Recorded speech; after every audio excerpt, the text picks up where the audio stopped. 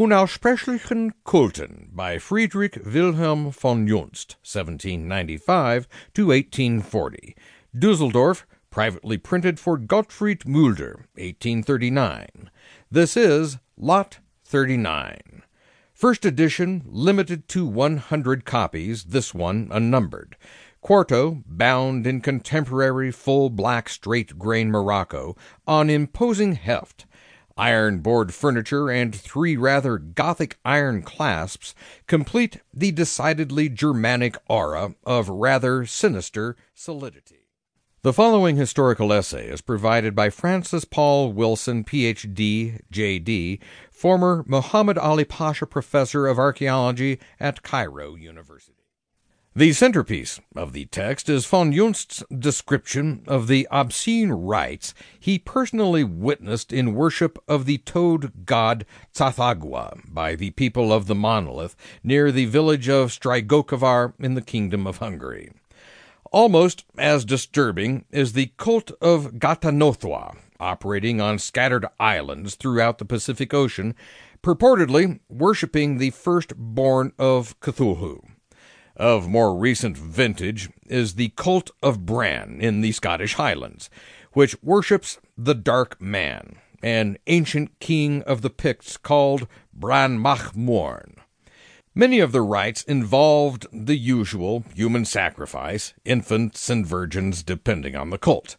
But what seemed to have upset von Junst's contemporaries most were his meditations on the nature of reality and the cosmos, in which he leaves no room for the Judeo-Christian deity.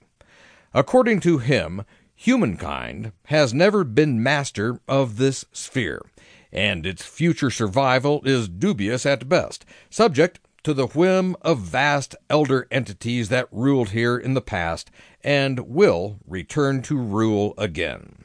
Friedrich Wilhelm von Junst was a failed poet and eccentric philosopher noted for his outre cosmology.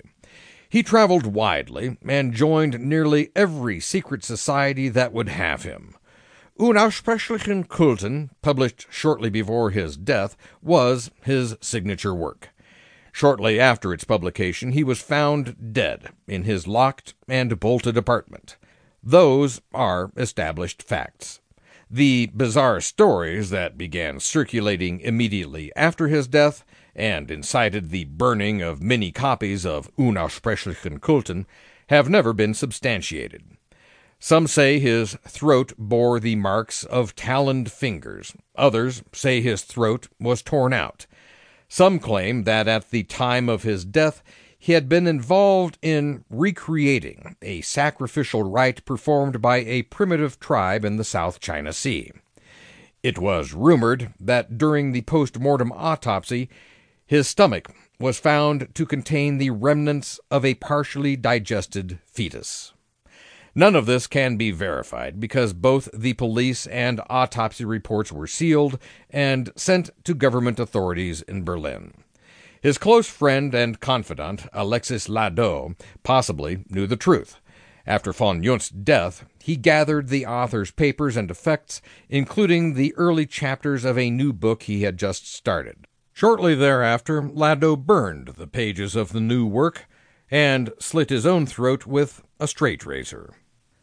Francis Paul Wilson.